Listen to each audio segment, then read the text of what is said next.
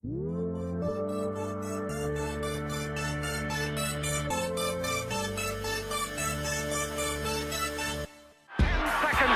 Bryant fakes.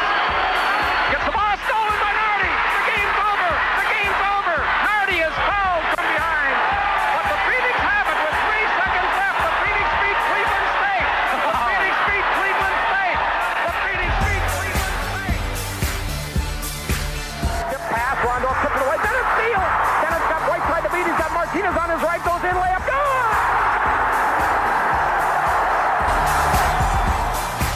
Carrington up with the basketball. Final 3 seconds. The dream, reality for the Green Bay Phoenix. The 18-year drought is history. The Green Bay Phoenix are going to the NCAA tournament.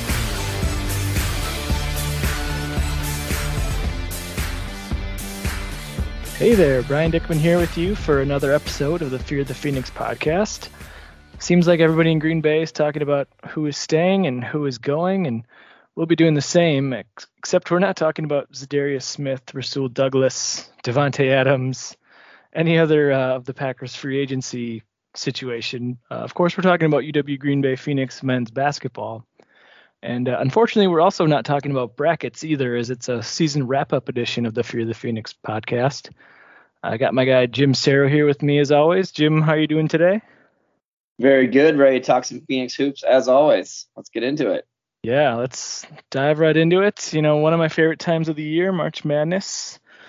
Unfortunately, our Phoenix nowhere near March Madness, but I'm looking forward to being at the games in Milwaukee on Friday and Sunday. So pretty good slate of games actually at Fiserv. I was pleasantly surprised to see, you know, a 6-11 and a 3-14 matchups, I think, are the ones that got slated there. So that's always fun instead of like a 1-16 or a 2-15, that kind of thing. So yeah, I'll be there. I'll be repping the Horizon League. If you've ever seen the meme of Rob Lowe wearing just like an NFL hat, I think a couple of years ago at the NFC Championship game, that'll be me on Friday. I'll just be the guy rocking the Horizon League long sleeve T-shirt. But so, you know, like I said, unfortunately, Green Bay not going to be there. Jim, actually, the last time we recorded was after the non-conference portion of the schedule. Since then, the team picked up a few more wins, but, things didn't exactly get much better from the last time we talked. Yeah, it was a rough finish down the stretch of the season. I mean, they got one win out of the last, 10 or 11 games, something like that. Yeah. Yeah, it was definitely not the season that I had hoped for, not the season that, that fans ever want to experience. I know that as it turned out, the naysayers around the country, all the pundits that have preseason predictions, and even the more informed people around the Horizon League ended up being more right than I wanted to admit. So that was frustrating. Same. Yeah, we're not going to talk about our the picks that we made. That we're just going to brush that under the rug and forget that ever happened. But as far as digging into kind of the season itself, I'm a little hesitant to really even reflect on it too much. Jim, I know you're a big Bucks fan, so that this kind of brings me back to the Herb Cole era when it was more fun to talk about off-season transactions, the draft, trade deadline, off-the-court front office stuff, instead of actually talking about the on-court product. That's kind of where I'm at with this team right now. But I guess let's kind of dig into what happened on the court this season. They finished 5-25 overall, 4-16 in the Horizon League, number 343 in the net rankings out of 358 Division I teams. By a lot of metrics, probably the worst season in the history of the program, going back, 40, 50 plus years. So, and it honestly, it really felt like it watching the games, even it was, you knew you were witnessing something that was not good. But Jim, you've seen more seasons of Green Bay basketball than I have. Do you think that's a fair assessment to say worst season they've ever had?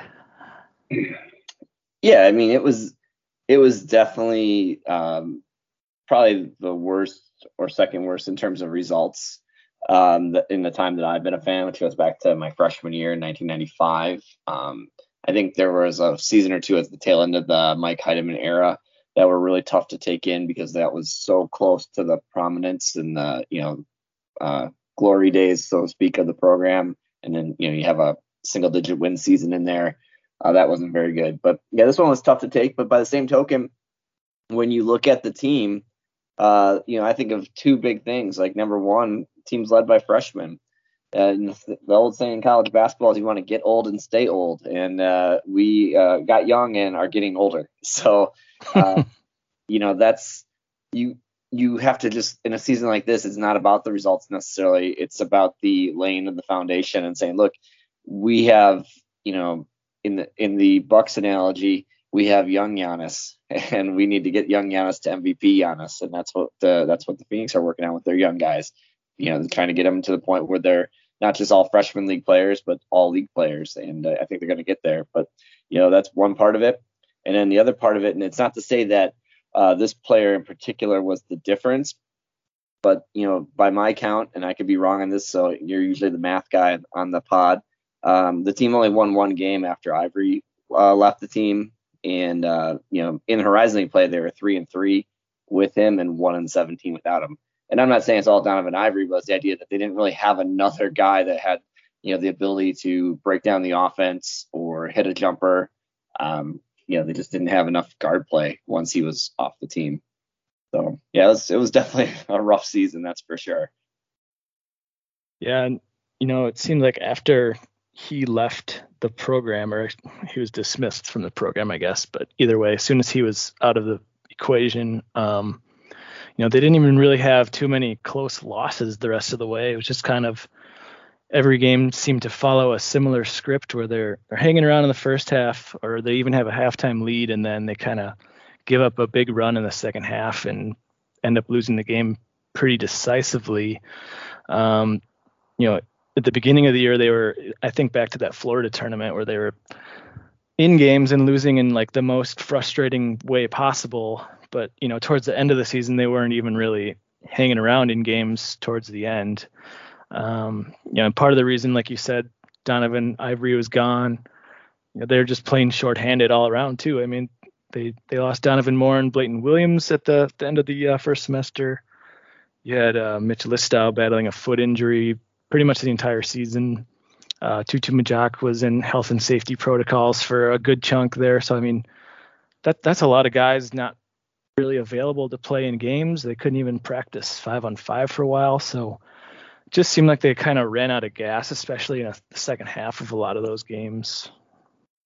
Yeah, absolutely. I mean, there's probably only 3 games where they were, had a chance that, that aside from the IUPUI game that they won at the end. The UIC game right before that, they came from double digits down to, have a chance, lost by 4. The home game at Cleveland State, they lost by 12, but they were in that game and gave Cleveland State a pretty good ball game overall. And they did lose a close one at Robert Morris. Yeah. Yep. Kind of gave that one away at the end. So, but yeah, just a season where they didn't have enough pieces and didn't have enough, practice to put all those pieces together. And at times things looked really rough. I mean, and that's reflected in the metrics. The defense wasn't rated very high. The offense wasn't rated very high.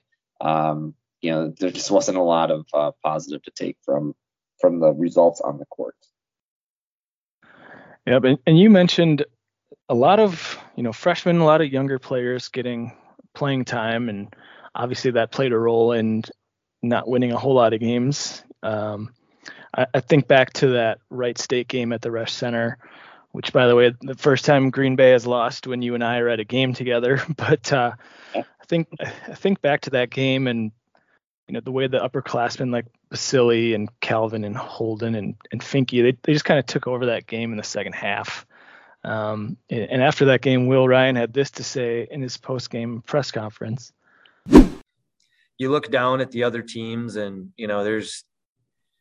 there's grown men, like old guys, and that your guys are going to eventually get there. And, the weight room is going to paid dividends for us. And you just try not to get discouraged.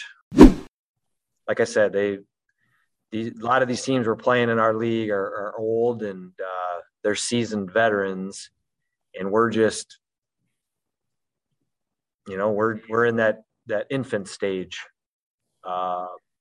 in building this thing. So yeah, just try to take the good with the bad and improve upon the things we can.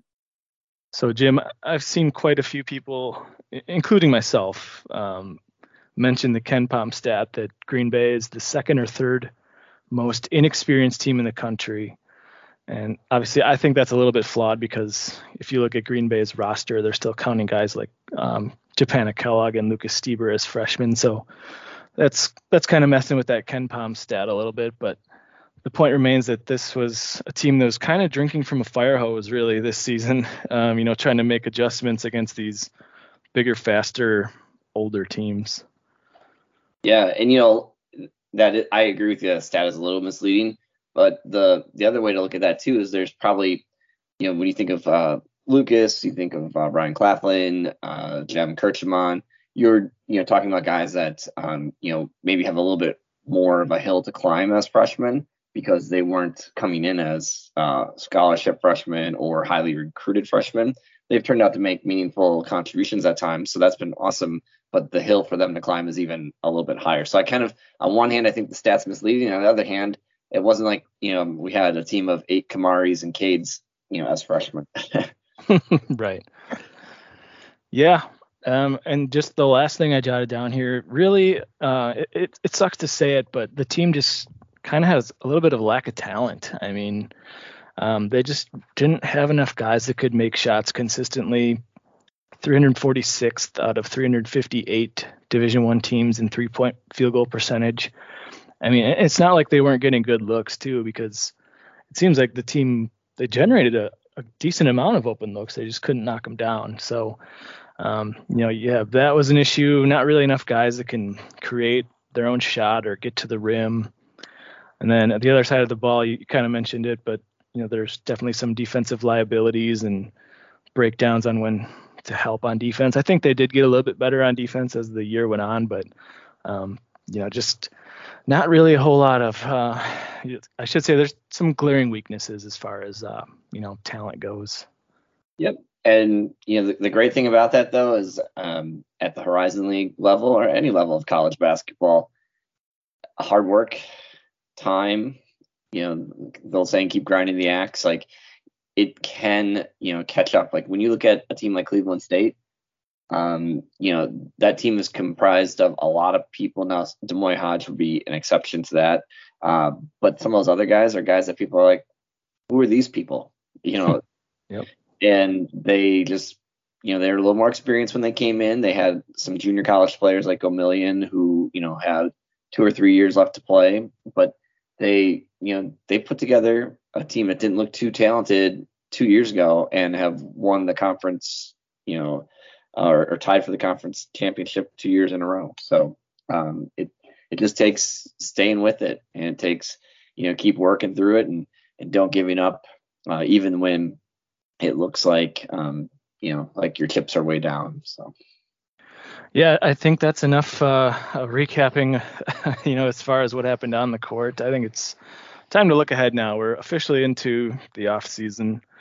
And, for me, even with the program arguably at its lowest point that it's ever been, I mean, I do think there are some things to be excited about. You kind of mentioned it at the top, but a lot of young players on this team and promising young players at that. But I will say the coaching staff seems to have a plan, and they're sticking to it, trying to build around more traditional high school recruits, it seems like, pretty highly regarded recruits at that.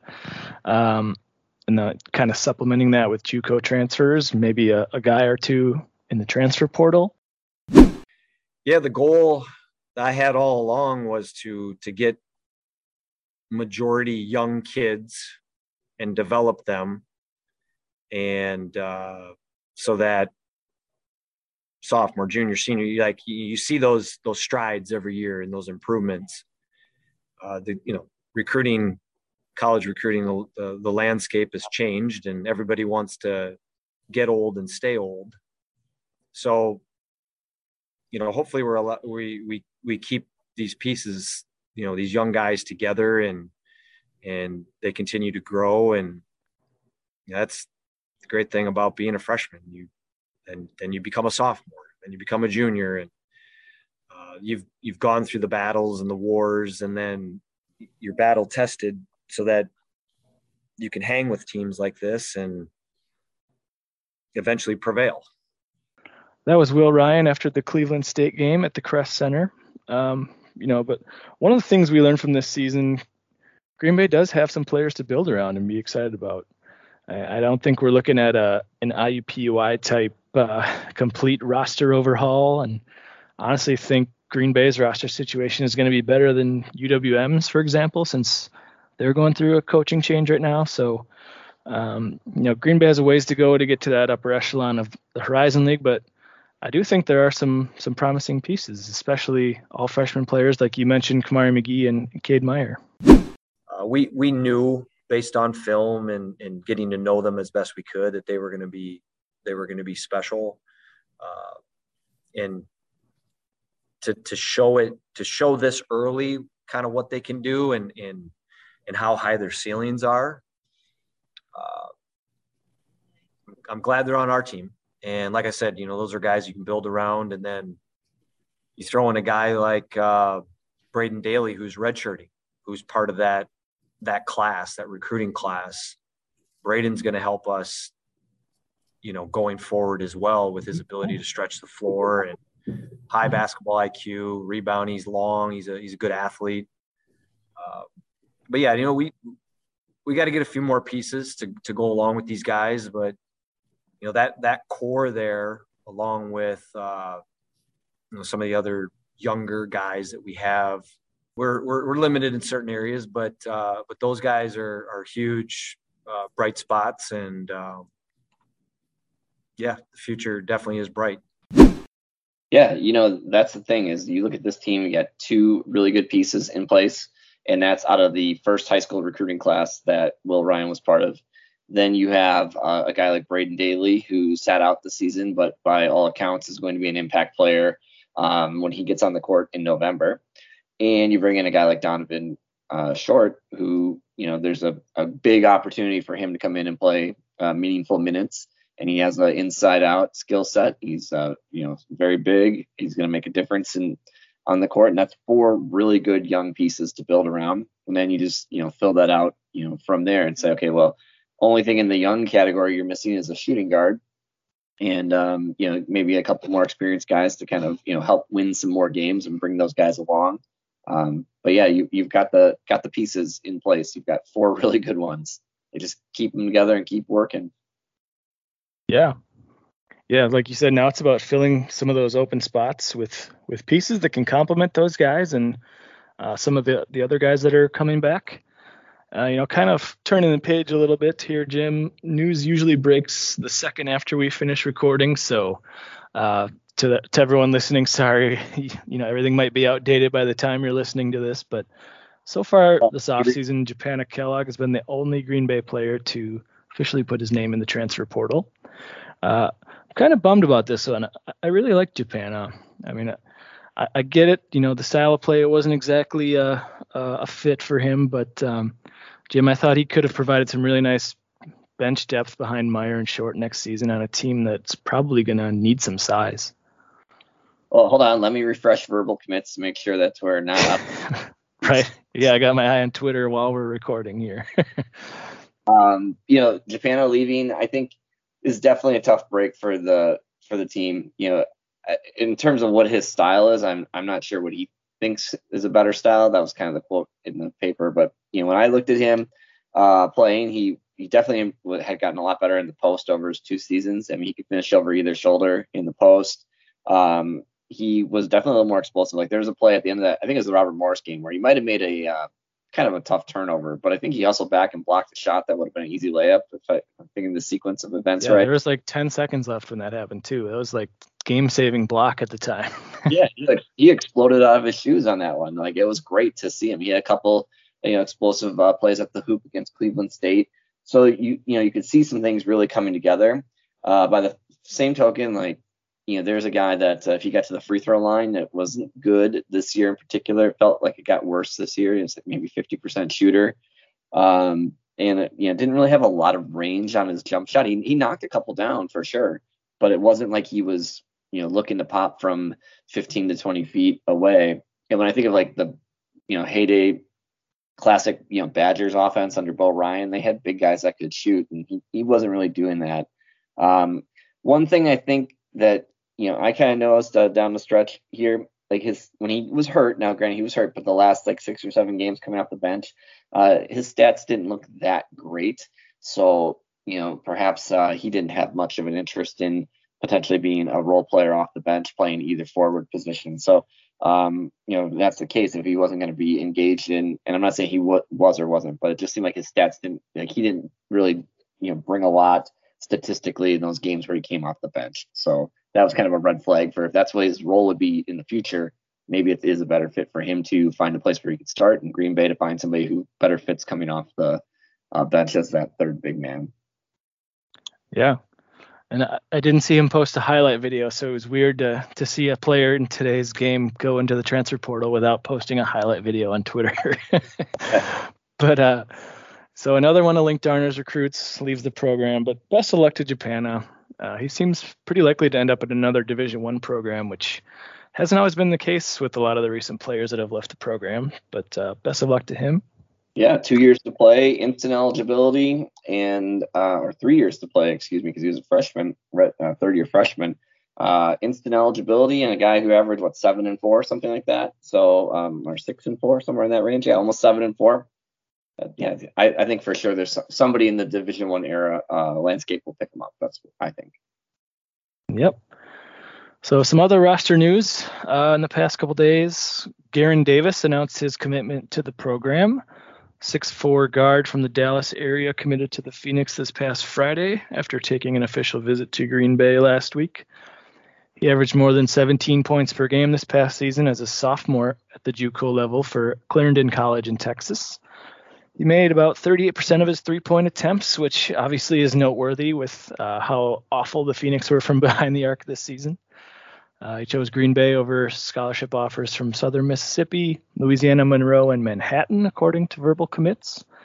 And he previously played for Green Bay assistant coach Freddie Owens at Loyola, Maryland, which hopefully will help him adjust fairly quickly to his new team. But just any thoughts on Garen Davis, Jim, and what you've seen of his tape? Yeah, a couple things right off the bat. So first, the article in the Green Bay Press Gazette had some really nice quotes from him, and talking about really being focused on winning, being focused on growing, leading the team to winning. That is something that I think the team really needs. In addition to having a guy who can make 3-pointers in the starting 5, they need somebody who just like dying to win basketball games and has that bravado and that swagger. And, the way he was talking, I believe he said he was a dog, which, usually is for the guys who just, are just fighting and clawing every second of the game. And PJ Tucker. we need some dogs. Yeah, we need some dogs. But that's one thing that stands out to me. Something else along the same lines, his size at, was he 6'4", 200, I think. He's right around there. Yep. Right around there. That's a Cleveland State size guard. That's not a 6'2" guy or 6'1" guy, 6'1", 170 pounds or something like that. This is somebody that's not going to get pushed around. This is somebody that's it's not going to be easy to shoot over him. He's pretty good. And, you think of like on the team, Nate Jenkins was, graded out as one of the better defensive players. Well, because he's hard to get around. He's a big, thick kid, and he can move his feet a little bit. And, Garen kind of has that same size. So I think that's a good thing that, you're going to have a guy who can kind of use his body on both sides of the court. And when I watched his highlight video from Clarendon, he scored in a lot of ways. Like he had a little bit of that, that was missing when Ivory left the team, like a guy who can put the ball on the floor and pull up and hit a shot, a guy who can create his own basket a little bit, not necessarily in a like I've talked about this before on the podcast, like you don't need guys doing a James Harden 2 steps backwards launching a 3, but the guy who do a 1 dribble pull up or 2 dribbles to the free throw line and pull up or take their man to the hoop. We really didn't have any of that. Like, we had a couple guys out there this year who didn't really shoot any free throws because they weren't going attacking the rim. And Guerin seems like he's going to be able to do a little of that. So I'm pretty pleased, given the state of the program. And I'm sure, guys who have less eligibility are looking for opportunities where they think they can win right away. I think this is a pretty good fit for what the team needs. So I think it's a good commitment. I'm very happy that Guerin's going to be joining the program. Yeah, and looking at his highlight tape, he is all of 6'4". I mean, sometimes you see some schools, fudge the numbers a little bit, give guys an extra couple inches, but he actually looks 6'4", so that's good. He averaged 8 3-point attempts per game, and he knocked down 38%. So that's reassuring to knock down that percentage with that kind of volume. So that seems like it'll be check a box of a need that the team has. Brian shooting his muscle memory, and that's a lot of muscle memory. 8 shots. Right. Yeah. I mean, I could say this, in my basketball career, when you got in and you had 1 shot and, you only make 1/3 of them, you might go 3 games without making one. But Guerin is not going to go 3 games without making a shot. That's for sure. Yep. Overall, it seems like the staff really placed an emphasis on getting a big junior college guard because they actually extended scholarship offers to 3 guys that all pretty much fit that same mold of a big, experienced guard that can shoot threes somewhat consistently.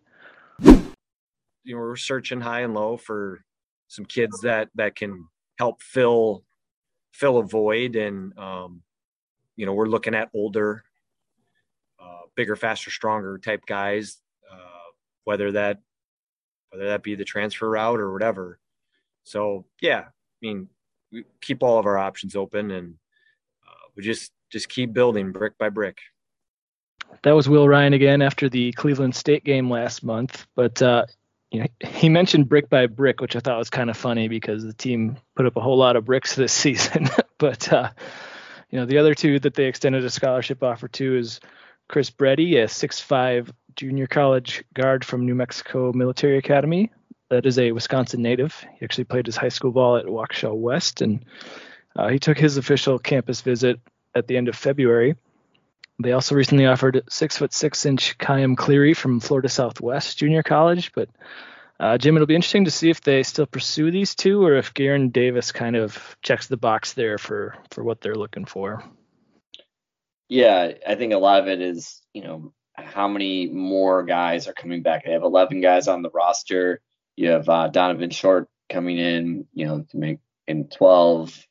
Then Davis will be 13. But if you've got 1, 2, 3, 4 more guys leaving, then it's, they might need some more depth here for next season. Yeah. So let's kind of talk about that. On Sunday, Dylan Graff, who covers the team for the Horizon Roundtable, horizonroundtable.com, he had a tweet on Sunday kind of summarizing who is staying and who's still up in the air. First of all, I really hate that this is what the transfer portal era has created.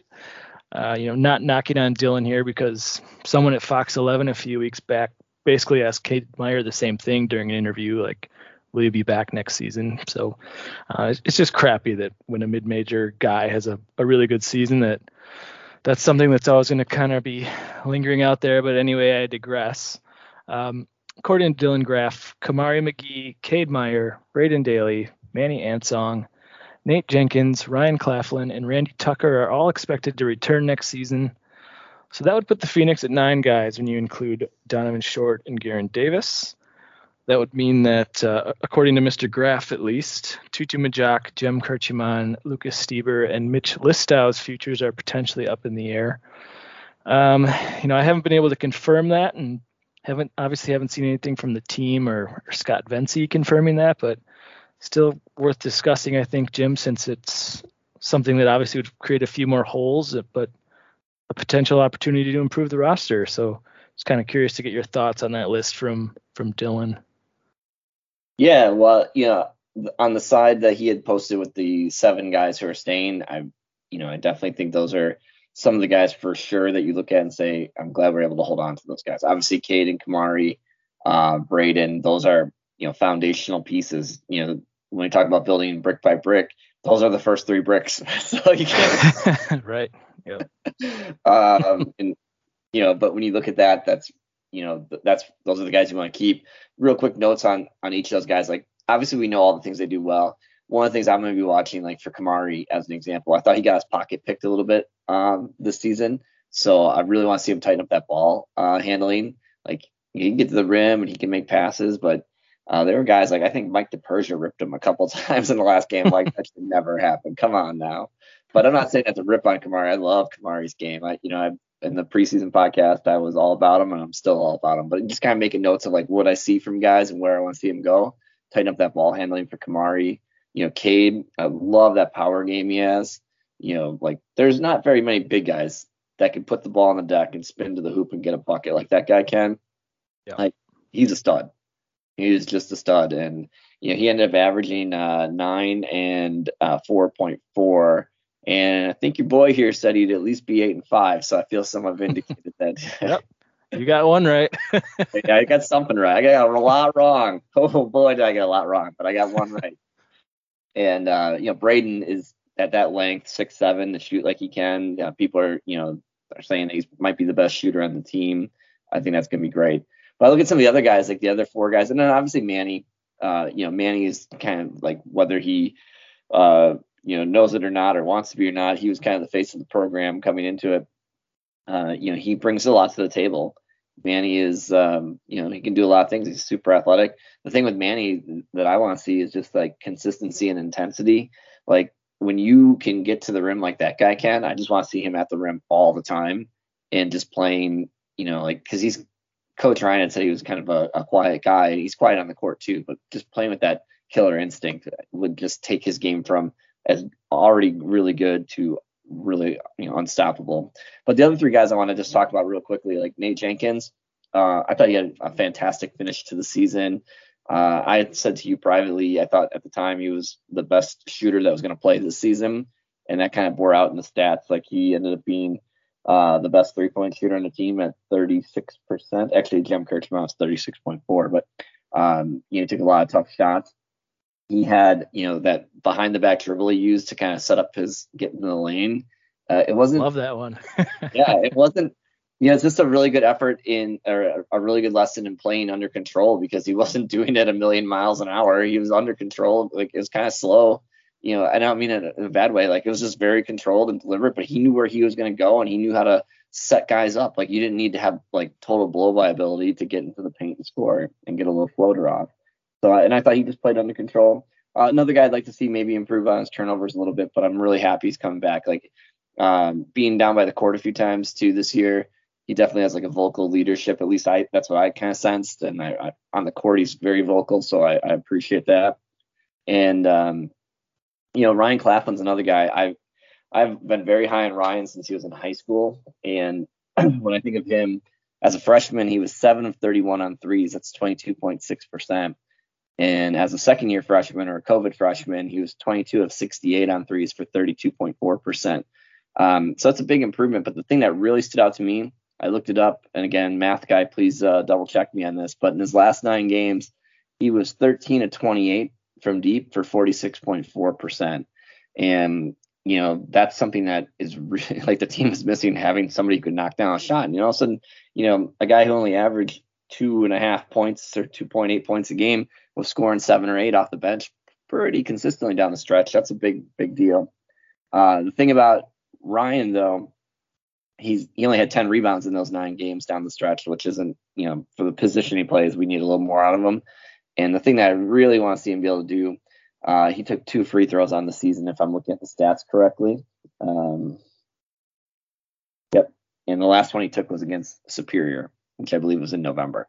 So there's a case where, we need to see him, ratchet up his intensity, keep getting those back cuts or take guys off the dribble or whatever. Can't just be a guy shooting threes on the perimeter all the time. And then with Randy Tucker, like Randy had a tough season, obviously. He only hit 20.5% of his threes, and he took a lot of threes. I mean, he took 78 of his shots, of his 130-something shots were from three.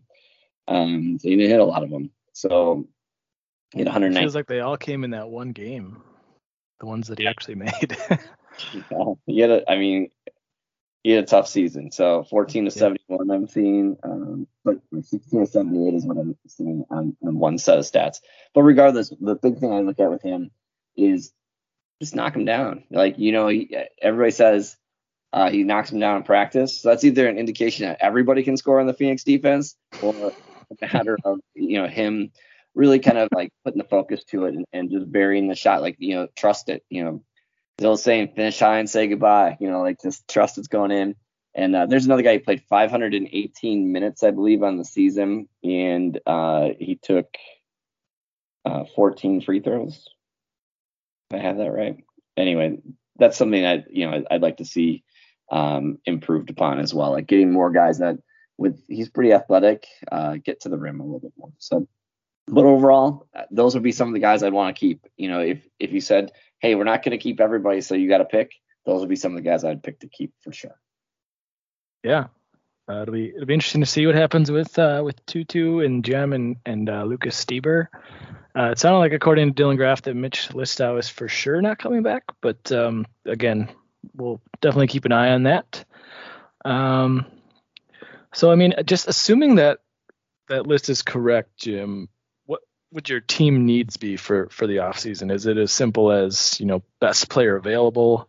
Are you just looking for anyone who can shoot? I mean, is it pretty much wide open? We need everything, or are you kind of, dialing in on what team needs we have? I'm dialing in on three different things. My biggest one that I see is, a young, so like a freshman or a guy who is currently in D1 that maybe would transfer here with 3 more years to play. But a shooting guard, that you could put in with the other grouping of the 4 foundational pieces that we have, and say, look, here is our starting 5. I don't mean it to be like a marketing play, but here are our 5 guys that we're going to go to the NCAA tournament with in 2 years. So get your Listerine, forget about wash out this bad taste, or drink your mixed drink and get drunk and forget about this, whatever. But like, these are the 5 guys that are going to make you forget about the 2021-22 season. So that's one thing I'm looking at, is like getting that 5th piece so we have the, truly can point to the future and say, this is what it is. But beyond that, if Jem and Tutu are not sure they're going to return or choose not to return, you need another big guy, because, a lot of the Green Bay rotations have, you had Kellogg and Meyer playing together a lot, and you're going to have Short and Meyer playing together, but you need another big guy. And then the other thing I'd be looking at is, if Lucas decided not to come back for whatever reason, you'd need another ball handler. You only have Kamari. You need somebody that can handle the ball. I thought Nate was good in that role, but Nate's a really good shooter too, so you can play him off the ball. I just feel like you need another ball handler. So those are kind of the 3 things I'm looking at and saying, need a few more pieces. Of course, if a total stud falls in your lap, you don't say no to that. But build out your pieces. Those are the kind of 3 I have on my mind. What do you think they need, Brian? Well, we didn't see each other's notes beforehand, but I have pretty much the same thing. My number 1 is shooting. Like you said, definitely need a shooting guard. I know we got Garen Davis, but I would like to get, at least another shooter or 2. It does sound like you mentioned it earlier. Braden Daly is going to be able to provide some shooting. Donovan Short can step out and shoot it, so there is help on the way there. But I would like another guy or 2 just to be sure, because you can never have too much shooting. I also set a backup point guard. Definitely another big man as well. And then my last one is best player available, like you said.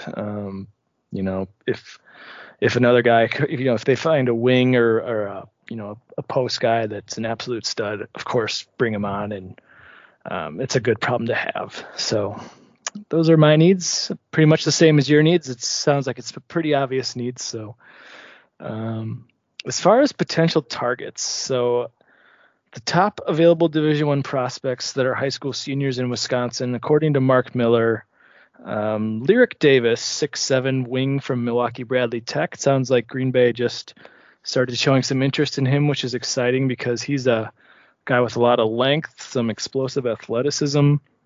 Not the best shooter, but definitely a guy that can get to the rim. Have you seen any of his tape, Jim, on Lyric Davis?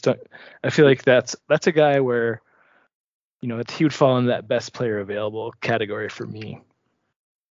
Yeah, the thing about Lyric Davis is that he is super dynamic at attacking the hoop. I mean, he's the kind of guy that in a high school game would get a windmill dunk or between the legs dunk in the half court, like just like how you should do that. Like he's that explosive athlete. He is just absolutely shot out of a cannon when he is attacking the hoop. Like it's, I don't know what he does in a whole game because I've never seen a whole game.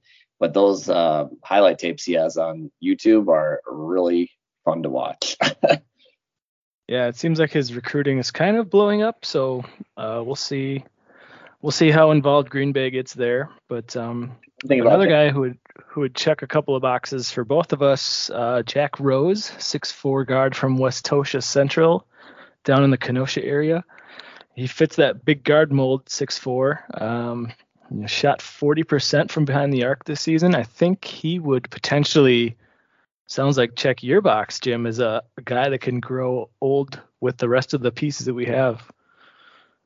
Yep. With Jack Rose is a really good example of a guy.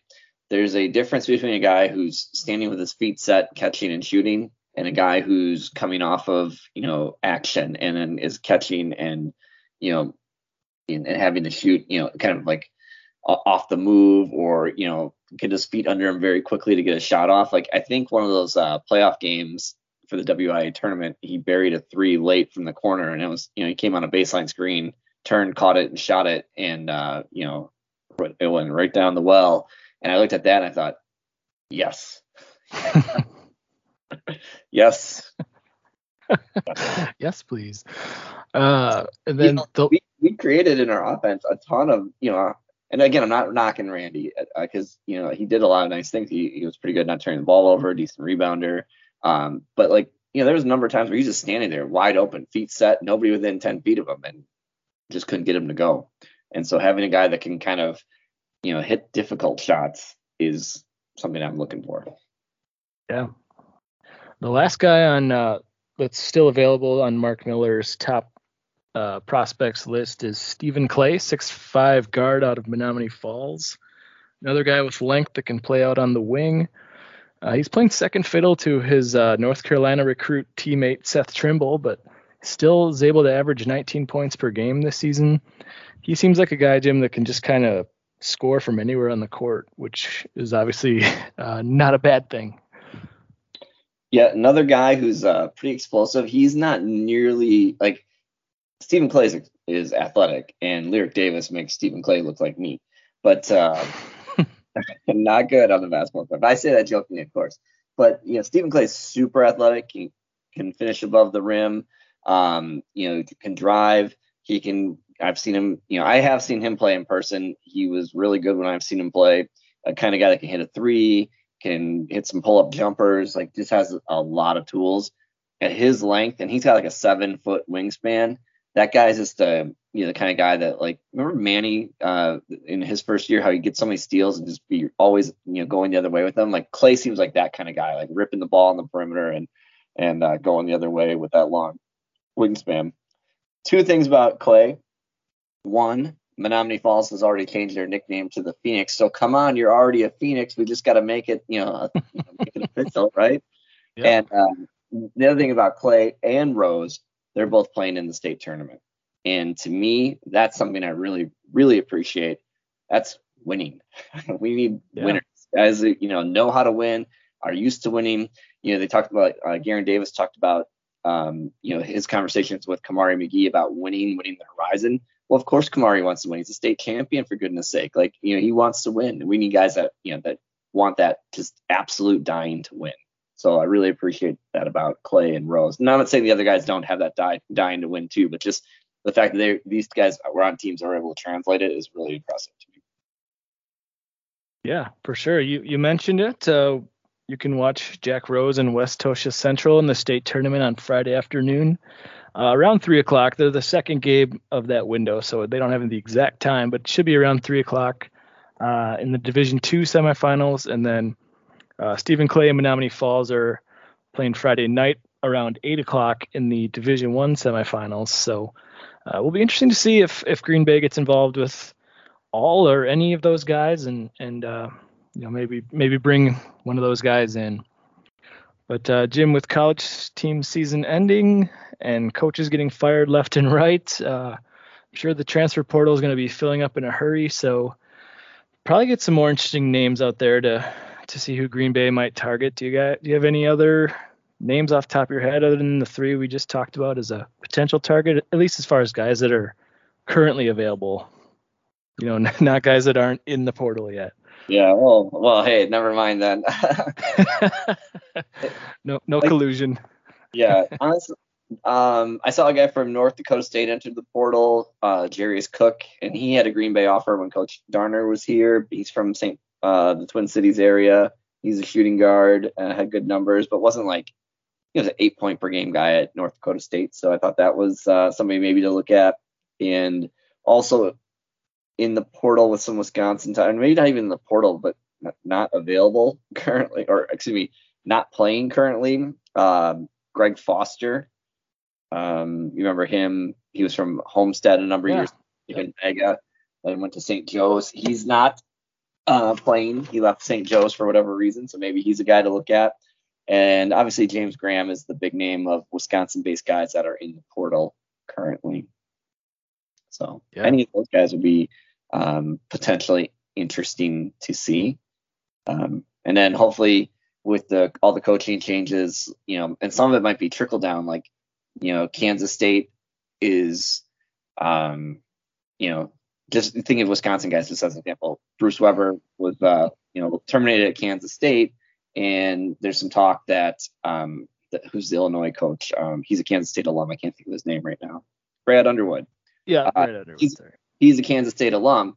Well, think of the impact that if that were to happen, if they were to get Brad Underwood, now you have two Wisconsin guys sitting maybe in the wrong programs. So you never know what could happen there. And I'm not saying that's going to happen. Just that's the kind of stuff that unintended consequences could make some really nice players available for Green Bay.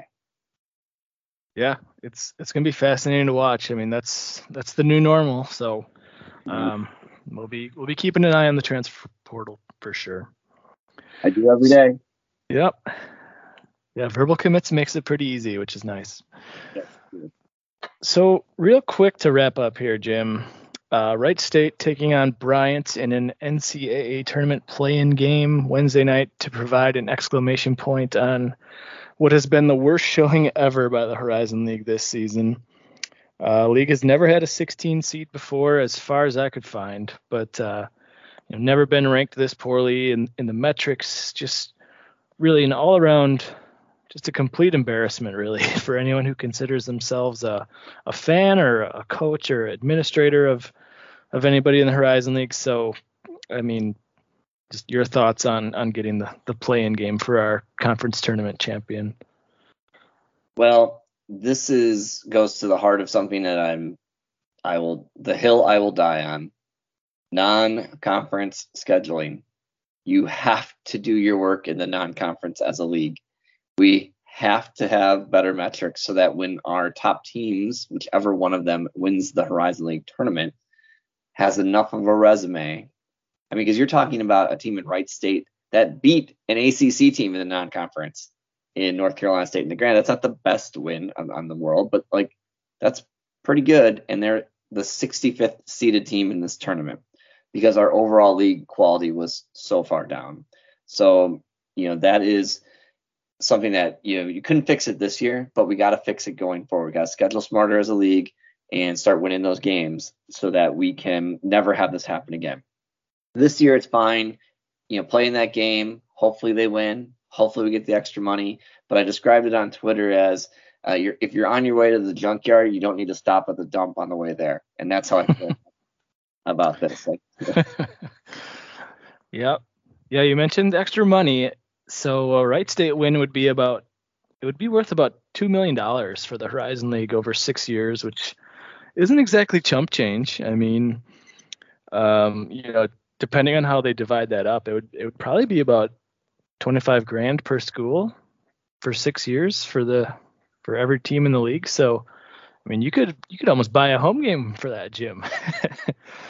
So. Not against anybody good, but yes, it would right. It would do something, that's for sure.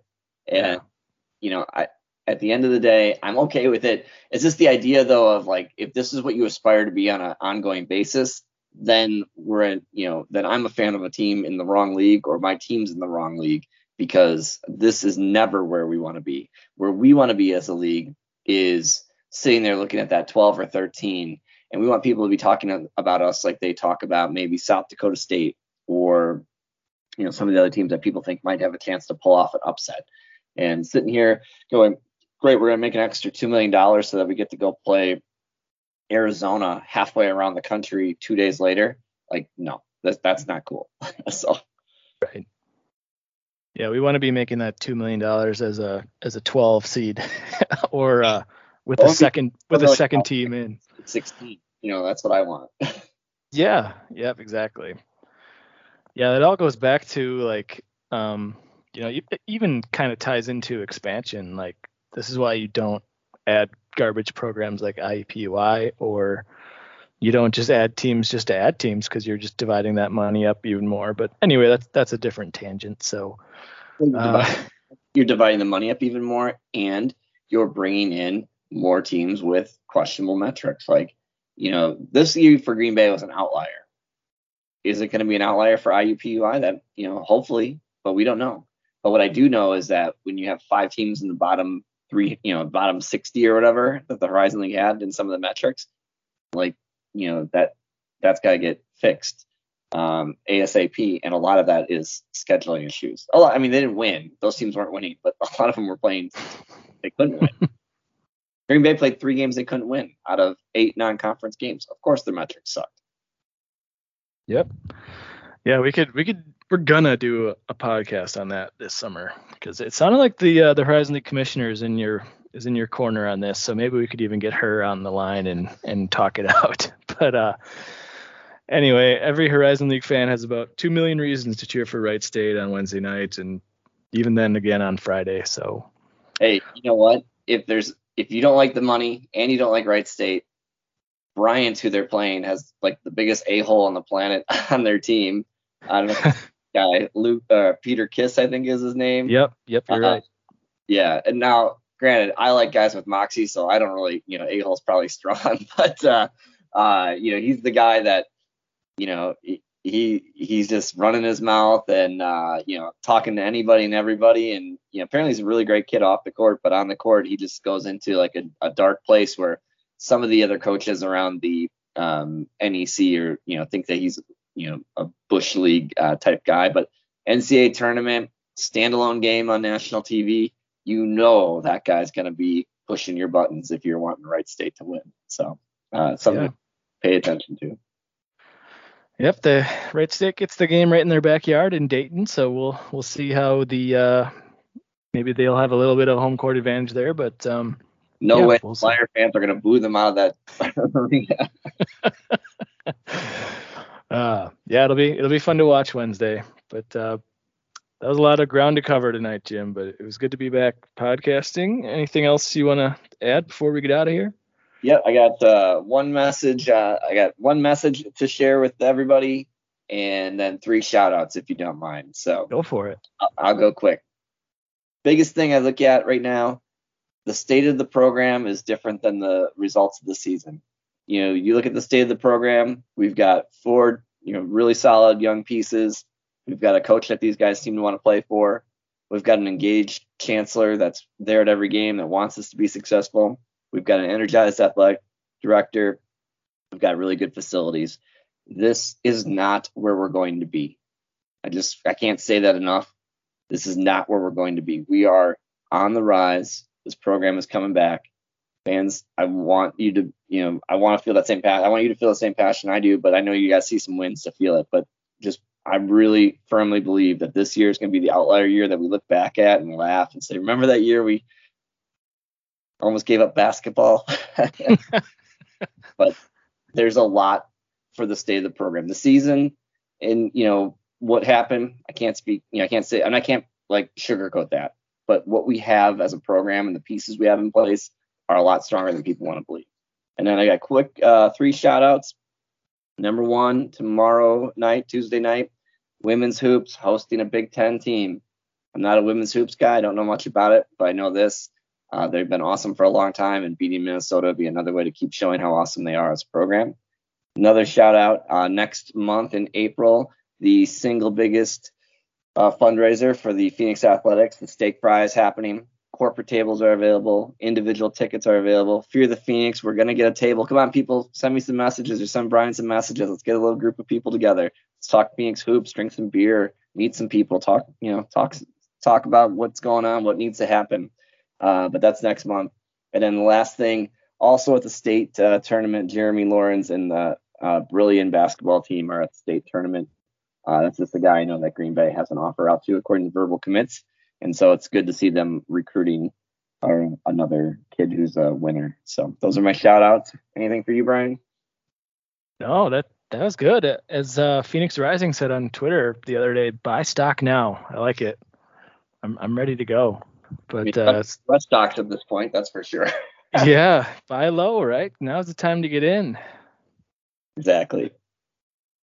All right. Well, it was good to talk to you again, Jim. All it took was someone calling us out on the message board. So thank you, Double J, for the friendly nudge to get us to get our act together.